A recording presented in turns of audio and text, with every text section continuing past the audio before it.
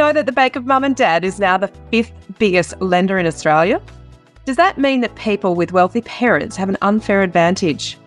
And are there ways ordinary parents are helping their kids get onto the property ladder? Today we're talking about some of the ways your parents might be able to help you get into your first home. And we have a guest expert to help us understand some of the financing options. Welcome to Your First Home Buyer Guide, the podcast for first home buyers who want to move it along and become homeowners. But most importantly, it is for home buyers who want to get it right. I'm Megan and that was Veronica. We're both buyer's agents and probably old enough to be your mum. And that's a good thing because between us, we've got over 45 years experience to share with you and bucket loads of stories and avoidable mistakes. Together, we're going to make sure you get unbiased and real information you can rely on. Come on the journey with us. We want you to become an educated home buyer so you can stop looking for your first home and actually become a proud homeowner. We will help you get to where you want to be without missing a step or making rookie mistakes. We've got loads of free tips for you in this episode, and if you'd like more useful tools, head over to the website homebuyeracademy.com.au. There you'll get access to our free webinar, How to Buy Your First Home with the Right Amount of Debt. You'll also find the holy grail of home buying education, Your First Home Buyer Guide, the online course for people who want to be educated home buyers. We have created this for you to help you get on the right path to home ownership for your first home and beyond. But before we get into the interesting stuff in this week's episode, here's the boring bit, the disclaimer. You of course know that nothing in this podcast is to be taken as personal advice. We always recommend getting the advice of an expert in their field who takes the time to understand your personal situation. We've done our very best to ensure that the content is correct at the time of recording, but things change rapidly. So always check with the relevant government authority or your trusted advisors to get the most up-to-date information.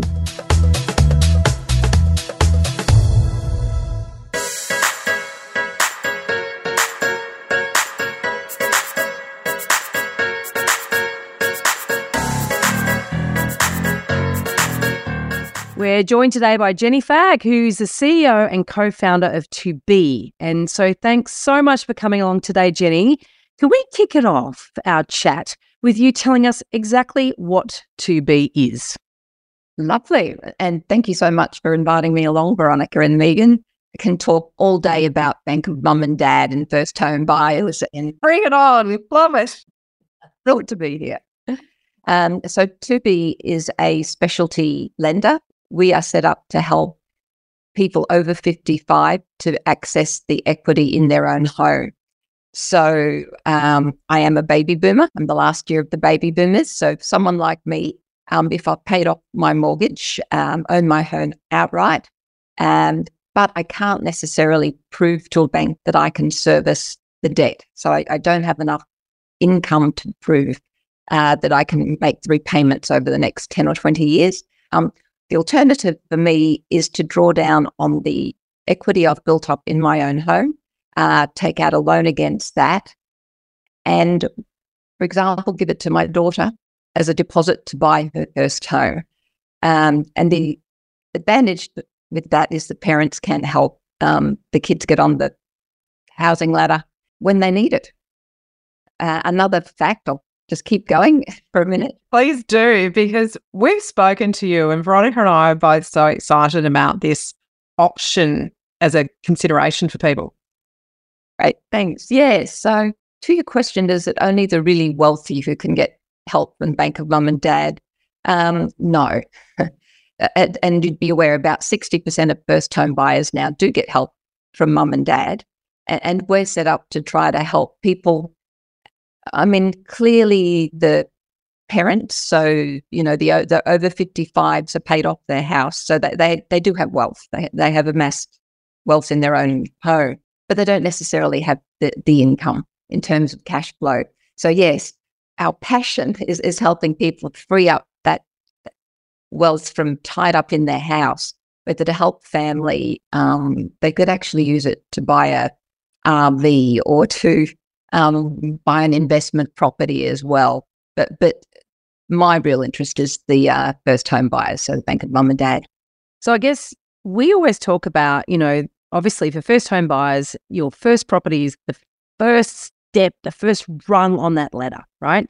So I guess what we're talking about, two ends of that at the moment. We're almost talking about the last rung, or maybe the second last rung, and the first rung.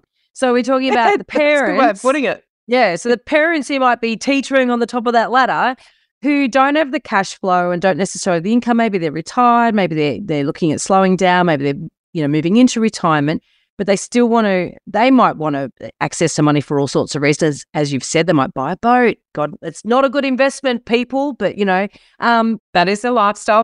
That's it. That's a lifestyle decision. Or it could be that they do want to help their kids get on the ladder, because that is something that is increasingly bothering people who already own property. They're thinking, oh, it's good for me. Baby boomers, I've been able to benefit from all the rising prices over the decades. And my kids don't have the same opportunities that I had. So there's a lot of people that are thinking, how can I help my grown-up kids? And there's also a lot of kids, when I say kids, I mean, you're obviously adults, but you're somebody's kid, who are thinking, how can I get my parents to help me? Because it is bloody hard, So you should... There's genuine desire to do that from a lot of people, to say, how can I help the kids do this in this really difficult environment? And you might want to share this episode with your parents if this is, if this applies to you, by the way. But so just to sum that up, though, if somebody's parents want to help them buy their first home, but they don't have the spare cash to give them or to lend them, they can tap into the value of their own home as long as they own it outright. Have I got that right? That's correct. Veronica, it's their own home, or some of the parents, so some of our borrowers are lending against investment properties or a holiday home. So as they have a property that's worth more than $750,000 that they've paid off or have fully paid off. So they, most of the equity is owned outright in one of those properties, then the parents can take a loan out against that owner-occupier investment or holiday home. They would then give the kids, as you said, the child, typically in their 30s, they'd be able to give the kid the money through a deposit to buy the home. So they're quite separate loans. We don't try to conflate the kids and the parents. The child should still get the best standard mortgage they can. But with the parents' help, they can get the deposit, not just to get into the house, but to get into the house that they want. I know you guys talk about, you need to look down the track. You want to invest in a place that will be right for you in a 3 to 5 years' time, not just trying to, kind of buy a place for short term and then incur the stamp duty and the other cost each time you trade up. So with the parents' help, we can build the family balance sheet, because the parents keep their house, kids get into a property that they want. Then after, 3 to 5 years, the family's just so much better off because there's 2 properties in the family's household. That's so good, because the other options sometimes are using the parents' house as the equity, which cross-collateralizes and kind of ties those properties up together. And it means that if one wants to do something, it has an impact on another, whereas what you're talking about is 2 very separate borrowing events.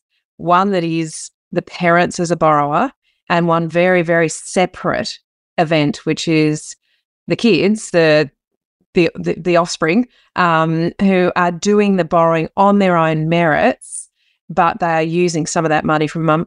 It's sort of like, and this is, in talking to you, it's sort of like potentially bringing some of the inheritance forward, that the parents get to share that before they depart, rather than waiting until, and see the use of that money. It kind of feels like that to me. Spot on, Megan. It's exactly how some of our clients talk about it, bringing forward the inheritance. So I've just got a few numbers that I can throw at you. The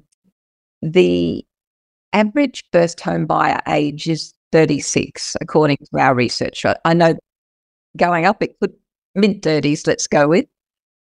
Most people only get their inheritance when they're over 55, of course, because people are living longer.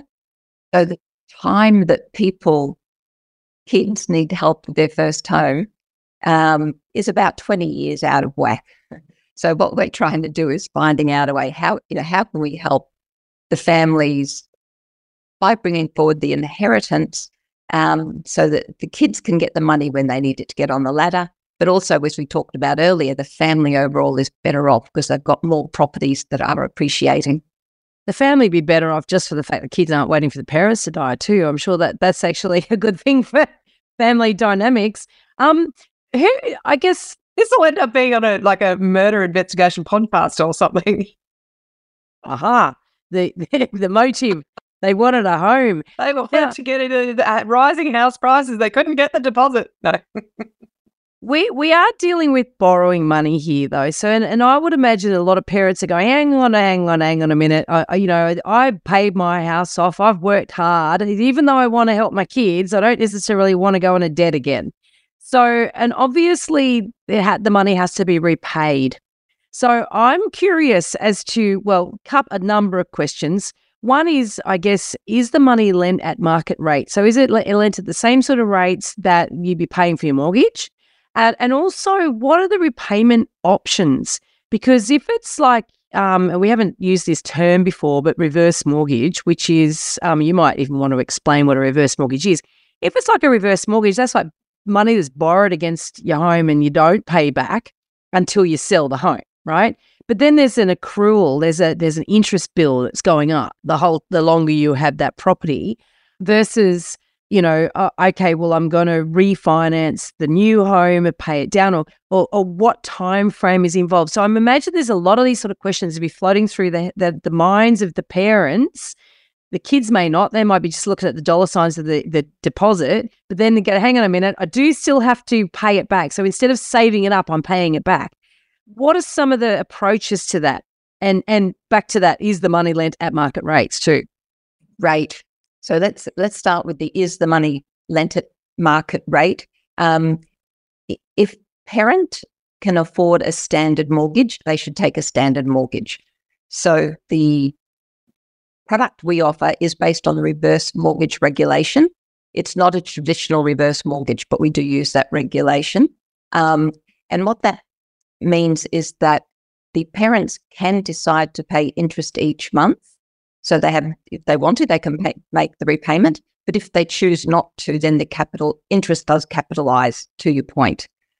So you could take out $100,000 on day one. At the end of 5 years, depending if you've made payments or not, you could end up owing like $135,000. I'm making that up, but it's it can capitalize. So the real benefit of that, of course, is it gives people the option. If they have the cash, they should pay the income. They should pay the interest each month. And we actually give people a 25 basis point discount if they do pay the interest each month. But if they're not in the financial situation that month to make the payment, then the interest will capitalize. So they don't have to choose up front. No. Okay. Oh, that's interesting. Yeah, they can do it as they go. But the beauty of that is it brings forward lifestyle choice, but people do have to be aware of compounding interest. So just like compounding interest is good if you've got a deposit, if you're saving money, it helps. You get interest on interest. With a loan, you do get charged interest on interest, as you know. So over the years, if you don't make the interest-only payments each month, the amount that you owe to 2B does go up. So that's why it is a higher rate, because it's a specialist product that offers flexibility other products don't. And which is why I say if you can afford a standard mortgage, it's going to be at a lower rate than our type of product. So 2B Equity Advantage is currently 8.4%. Okay. Right. So is it possible then that a parent and child may negotiate that the child pays the interest just as they would their other mortgage interest on the separate loan? Is that a possibility they may negotiate as part of their terms with each other? Yeah, perfect. Although the way we've structured it, and this comes back to how do parents repay the money, which is your other question, Veronica. Yes. So in the case of a Bank of Mum and Dad loan, the child would could pay the direct debit. So we can set up a direct debit, and then the child can pay the money to the parent. We would take the money from the parent's account. Okay, so it has to be paid by the parent's account. On the parent's account. But on our website, we do have, for example, the free legal templates for a loan arrangement between the child and the parent. Do encourage kids to set up the direct debit with their parent so that each month, everyone knows what's going on, if the money's coming in or not. The other thing then is how do the parents pay it back? At the end of the modelling we've done shows it's around 3.5 years, but, depends on the interest rates, on how much the market's going up or in value. But typically the child, mid-30s child, should be able to refinance a loan and pay back their parents within about 3.5 years.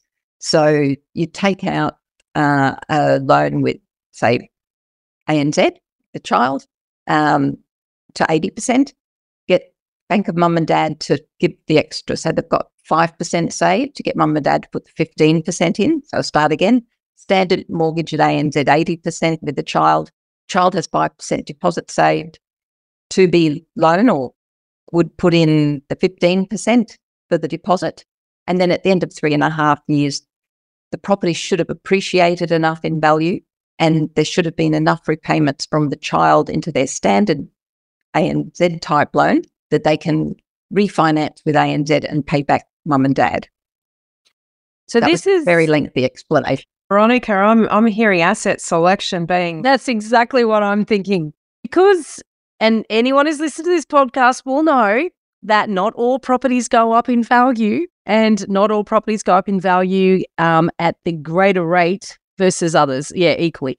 And so that's where it's so important that, I would think if I'm a parent that is going to lend my adult child, money by drawing down the equity on a home that I've paid off, then I want to be pretty certain that they know how to choose a good asset.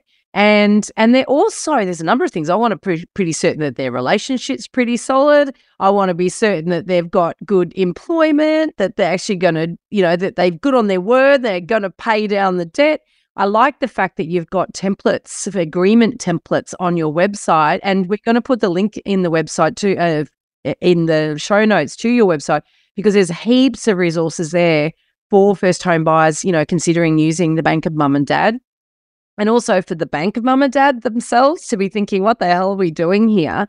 This is a very interesting time, because it's like they're risking something that they've worked hard for, and the kids obviously, we just want to get on the property ladder, particularly if prices are rising. Now I can see that the application for this would work really well. So the typical sort of candidate for this sort of lending option would be somebody who's got adult children who are in a career that perhaps they're in their early years of, and they can really see that their incomes are going to substantially increase as they acquire skills and climb their corporate ladder.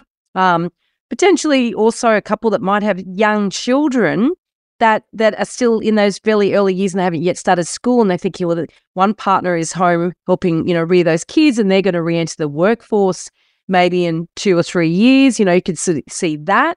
You could see also a bit careful asset selection in terms of, choosing a property that we're really confident is going to grow in value. So all these sort of things will almost the arrows almost have to point in all the same directions to make this a viable option for people. But also, as if you're in a situation where prices are rapidly rising and you can't outsave the market, if you put all the inputs in, and then you're in a situation where you think, what, in 3 to 5 years I could repay that is a hell of a lot quicker than trying to save up the additional 15% deposit while prices are rising as well. And also there's a savings at LMI too, I would imagine, too.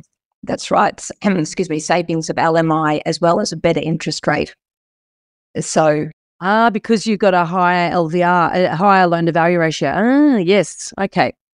On the and thanks for mentioning the tools on the website. We have I think it's called the children's calculator. So I love that. I've played with that a couple of times, actually. I love it. it's great. For a number of reasons. So what did you like about it, Meg? I liked, okay, so what I liked was when you get in, you can put in some different scenarios, but it shows you the opportunity cost of not getting into the market. So and I won't describe, because I'm not going to do it justice. Just get in and have a play with it. But it's a beautiful way of looking at compounding growth and the impact that has on getting into the market at a certain point in time versus another point in time. And that's, we talk about, bang on about that, Veronica, and that is, you can get into the market in 5 years' time, but how much has the market risen in that amount of time? And what are the other options that you could have taken that could have got you into the market earlier? And obviously, I'm big on risk management. So we're going to talk about risks shortly. But, I love that calculator, because you can actually see it's very visual around the opportunity cost of not doing it. Well done on that, because that wouldn't have been easy to create. No, it is such a complex area, as you know, and to make it simple, getting the data is not the hard bit, but how to make it understandable. I should say the opportunity cost, wait the 7 or 8 years to buy, but by then the house you buy, say it's worth $750,000 now, by the time you've saved $750,000 in 5 years' time, that house would only be the equivalent of what's worth $500,000 now. Those numbers are made up. It's very clear. Yep. It's really, really clear. And I love it for that, because I don't think, we talk about it, Veronica, but I don't think we've been able to demonstrate it as clearly as that calculator does. I confess, I haven't played with it, and I'm going. Oh my God! Do yourself a favour. I can't wait to. I'm getting on there right as soon as we hang up. I'm getting on there. We're going to be talking to Jenny about how we can use that a little bit more, I think, because it's a cracker. I really like it. Because it is exactly right. Trying to sort of go, but I'm paying 8% interest, and even if it does accrue, that's $35,000, and will the property have gone up more than $35,000? Well, if you have a good asset selection, yes, it will have. So it is. It's like we can easily focus on the wrong numbers, but the big picture is, at what point, are you ready, and do you need the home, and could you afford the mortgage, and all that sort of palaver? And if this does help you get into the market sooner, or into a better property, like you alluded to earlier, if you can get into a property now that you won't have to upgrade in 5 years, you can actually stay in it for 10, because you are able to get the bigger home now and save all that. That's another use case, if you want to call it a use case, for this, because, that's so often the case that we just scrambled. Our first rung on the ladder is very close to the ground, and the gap between it and the next rung we can't quite reach. So if this allows us to actually bridge that gap, then that's something well worth looking at. And a better quality asset. And yes. A better quality asset, because that is, at the end of the day, getting that first one right is the ladder. Everything else is just a stone that kind of gets you, to the first rung, and probably even, if you got the wrong shoes on, you're going to fall off. Don't take your heels to climb a ladder. But I have climbed a ladder in heels before, by the way. I absolutely have to. And I was heavily pregnant when I last renovated my last house. Sorry, Judy, this is what we do. Feel free to join in. I was heavily pregnant, going up and down a ladder for a renovation with my first child, and I look back now and just think, oh God, where was your risk management then, Megan? I wouldn't have done that. Digress. Let's segue into risk. Jenny, there is some risk here. Okay, so let's really lay it out on the table. What are the risks to the parents? What are the risks to the children? And what conversations do they need to sit down and have together to start thinking about, okay, what if? Yes. Perfect. And it is all about the conversation and discussion and common understanding as much as anything. So, in fact, I got into this by building a risk education tool to help parents understand the risks of lending to their kids. Oh, really? Really? Tell us more. So my PhD is in credit risk. So I took some of those fundamentals and turned them into a like an education tool for parents. So 6 tips, if I'll just go through them quickly. But the key ones, as you say, just like talk about it. So the main thing is to preserve family relationships as well as the balance sheet. I love that that's the first one. So the first one has to be, talk about it, talk about it, talk about it. Couple of key things to look out for, though, in terms of the family relationships. One is what happens with the other siblings. So you mentioned, Yeah, we haven't talked about them, have we? Yeah, that's right. A parental guarantee can work if there is one child. So, you don't have flexibility, but you could do something like that. More than one child, what do you do with child number 2 or 3? What do you do if one child is on a high earning role and the other child is, not as affluent? Do you disproportionately reward one? There's lots of ways to structure that, but great questions. You have to think about that as a parent before you give the first loan to the first child. So that's the first. How do we have the conversations and understand the risks? Second tip we give is the parent understanding how much they can afford. So it sounds silly, maybe, but, as you say, these people spend 15, 25 years paying their home off. To take out another loan is risky. It is. So it's it's the benefit of helping your family, of being generous, of building the balance sheet. Can you afford it? And not just can you afford it, but if you give one child $200,000 now, in 5 years' time, can you still, if the kid can't pay you back, can you get by without that $200,000 if something goes wrong and the child cannot pay you back? So the parents need to work out their affordability on the basis that what if it goes wrong? That's how you have to look at it. So second tip is parents' affordability. Third tip, kids' affordability, which, as you've mentioned, consider can your child pay back the money? And if they can't, you're not really helping things by getting them into debt that they can't service down the track. That's the third tip. Fourth tip, big one, is documentation. And I don't know if you've covered this separately in your sessions, but is it a gift or a loan? So No, we haven't. Well, we actually have. We did. I remember that interview with Barry Freight about the agreements that need to. He's a lawyer, but the agreements need to be in place. We did talk about, even taking, basically becoming the mortgagee or the mortgagor. I always get confused which was which. But we'll put the link to the show in the show notes. So that episode, I'm going to watch that one again. Yeah, that's all about agreements and the legal side of this stuff and the actually what is it? Yeah. But I like that, Jenny. That's a really great tip. So if it's a loan, there's asset protection. So, for example, there's for the parents. For the parent, not for the child. Actually, I'll give you an example. It helps the parent well, but I'll give you an example. So it's called the hairy biker example. I borrowed the example. So my daughter, who is in a relationship with a lovely young man who is not a hairy biker, just to be clear, but if one's daughter is married or in a relationship and they, buy the house together, if I was to give my daughter the deposit, say $200,000, if in a year's time my fictional daughter and the fictional hairy biker split up, the hairy biker gets half the deposit effectively. So I put my money in, but because it's a cohabitation and they've taken out a loan together, if they have to, divide the assets effectively, the boyfriend or girlfriend of my child gets to keep half the money I put in. That's if it's a gift. It's a gift. Okay. Whereas if you set it up as a loan, the money needs to be repaid to you before the proceeds of the asset. So you're a creditor.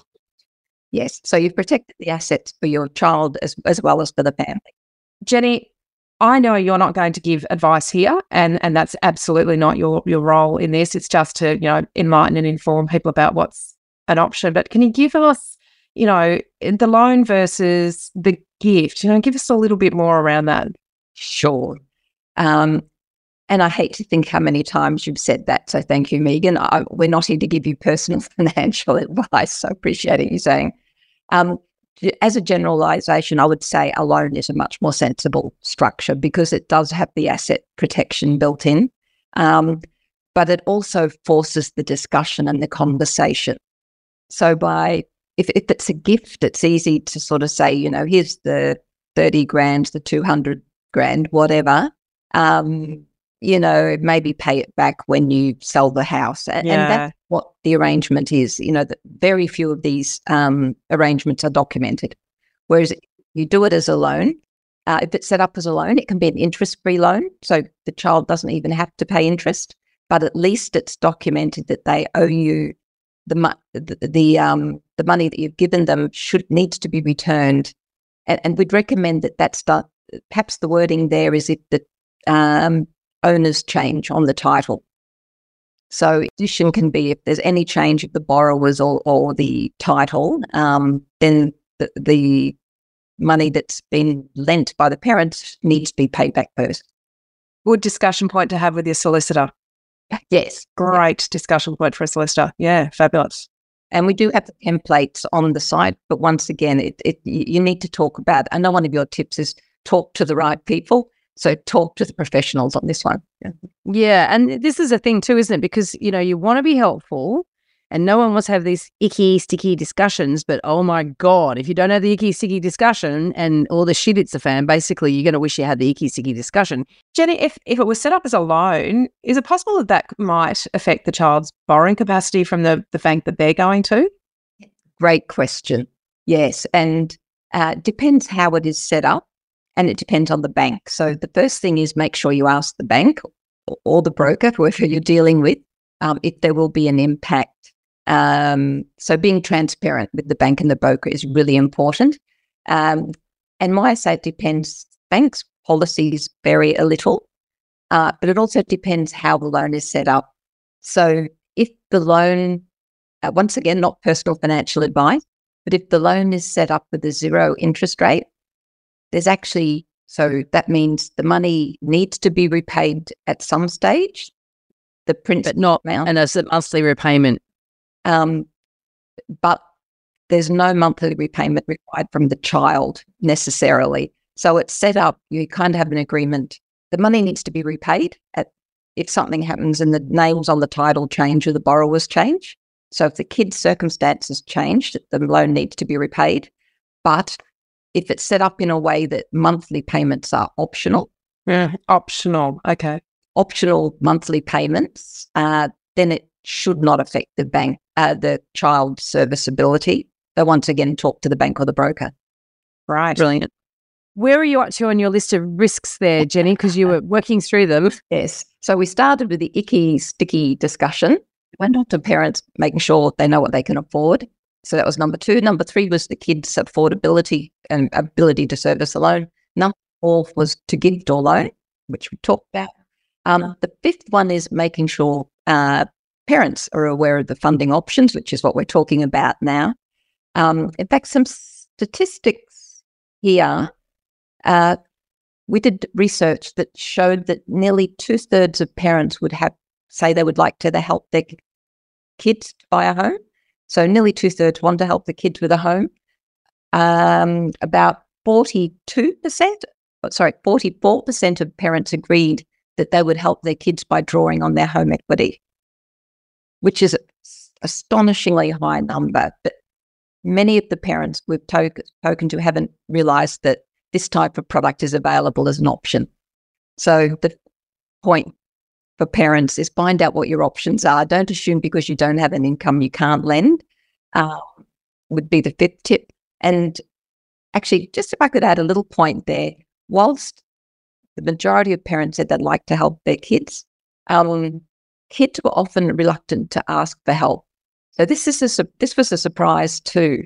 Got about half of 18 to 34-year-olds disagreed with the idea of asking their parents for help.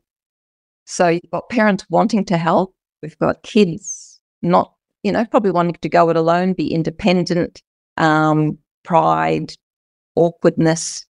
So a tip there is kids actually ask your parents. They may be a lot more willing and just not knowledgeable about what's available. Oh, that is such a good point. Although I'm going to be the devil's advocate here. If your parents are control freaks, Oh, there's a lot of it. And they don't let you live your life the way you want to live your life, don't ask them for any money. No such thing as a free lunch, is there? Yes. And that's true. There is then a change in the relationship, particularly if there's a lending agreement in place, as opposed to a gift. Wow. Yeah. Well, I would be really interested. Hang on. Before you ask that question, is that the end of your list there, Jenny? This is the world's longest 6 tip. Yeah, I know. Otherwise, I thought we'd just get there. Then hold that question, Megan. The 6th tip is just to document everything. So, yes, the 6th tip is preserve family relationship, parents' affordability, kids' affordability, gift or loan, funding options for parents. And once you've worked it out, document everything, because it can help some of that icky, sticky, situational awkwardness. Of course, when things go wrong, that's exactly the time you don't want to be having, misunderstandings. Oh, but I thought you meant this. No, I meant that. I didn't think you wanted me to pay it back. Oh, yes, I did. And then the younger brother pops up and goes, what about me? And when I was 3, you gave her a big cake, and you gave me. I've heard conversations exactly like that. But what if something unforeseen happens to the parents and the parents have to sell? What if the parents get divorced? Great question. Needs to be documented. That is definitely not a one-size-fits-all. What happens if the parents? It's what happens if the parents split up? But it's also sometimes if both sets of parents want to put some money in to help the kids, it can get. That gets really complex, doesn't it? My parents are putting in 7.5%. Yours are putting in 7.5%, or mine is putting in 5. Yours are putting in 10. Another option, another layer of complexity. Which doesn't mean that it's not possible, but Jenny, I think if people really take notice of your 6 tips there, then it is actually possible to do some of those complex things. But I'd be really keen, Jenny, do you have anything on your website that is almost like conversation starters? So like some tips or a download that can start, how to start the conversation and the types of things that you need to talk about. And don't forget to think about, have you got a little bit of a roadmap or I'm not a cheat sheet, because I don't want to cheat on anything here, but, like a guide on how to start these conversations? Yes, thank you. And I enjoy a cheat sheet myself. I think they're very sensible. Love a good checklist. Checklist, yeah. The checklist is probably kinder. Yes, so on the website it's called BOMAD, and there's a tab called BOMAD, and it's got setting up the bank of mum and dad for success, and it goes through each of those world's longest explanation of 6 tips on the site. Also, if people request it, there is a PDF that we can send out if they prefer us to send them something as a single document. They can leave just casually on the dining room table when they go to visit their parents next time. Not so underhanded, but it is a hard, as you say, kids are less likely to ask. Yet parents are quite open to doing it if they understand, and having a conversation starter around it. It may well be, I know with my parents, one parent is he just does not have a lot of care about risk. He just wants to get in and help them. And mum's really quite good at going, well, hang on, no, we need to really think about this and have, and that's, usually people who are risk averse, married people who are high in risk management. So, that's what makes them survive and not actually end up spending every cent that they've got. But I think it's good that there is a tool there, and you might sit down as a family and say, I like the idea, but this is not for us. But I'm glad that we had the conversation. Yes. And yeah, no, absolutely. And to your point, I think generally it can be worked through. It's more that people aren't aware that they need to work it through. So by having that knowledge that there's lots of things to think through, fill out the forms. We've got forms on there. Just once again, a conversation guide. Actually, I think we call it a conversation guide. Yeah. And this, this is something that, like you said, it might not turn out to be for them or for you as you're listening to this, but I think exploring it is certainly well worthwhile, particularly if those stats, apply to your family where you're thinking, I don't want to ask, but your parents would be quite open to it if they knew that there was a way that they could do it and financially it worked for everybody. You can all afford it and run through those 6 tips. So that's a really, I think, an interesting option that we want to sort of start doing more of these episodes where we do look at other options of getting into the property market, because as we're all aware, it's not getting any easier. And so is there anything before we wrap it up, Jenny, that you'd want to add? Because I want to make sure that anybody who's listening to this that thinks, look, this could be a good option for us, I want you to share it with your parents. Is there anything that you'd want to add as a sort of final parting word, Jenny? Oh, and Megan has a final question for you anyway, so don't think this is the last question. It's the second last question. Okay, if you're feeling very cheeky as a child, you could go onto the website. So it's 2B, digit numeral 2be.com.au. Go on, it's called the Financial Firepower Calculator. Megan's already done this, I know. What you can do is you put your parents' address into the search engine. The site will bring you up the value of the parents' house. So you just put in their address, you get the property report. We get it from CoreLogic and Ilion, by the way, are our providers. An estimate. Yep, the estimate, that's right. And then if you know your parents' age, and they're over 55, you put in the age of the youngest parent, and that will tell you how much your parents could actually free up of the equity in their own home, if, assuming they don't have a loan.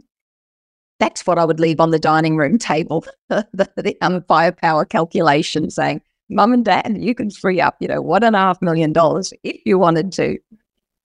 Wow. That's really getting them between the eyes, isn't it?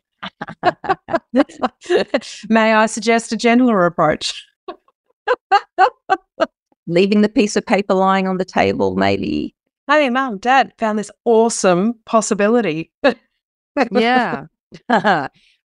One thing I would caution there, I'm guessing that if they did go through the application process, there would be a valuation required, and the numbers might change a bit.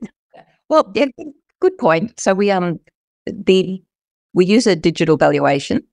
If it's within a tight confidence interval, so if we're fairly confident based on the valuation that it's likely to be accurate, we actually just do a digital valuation. We don't even do a full valuation.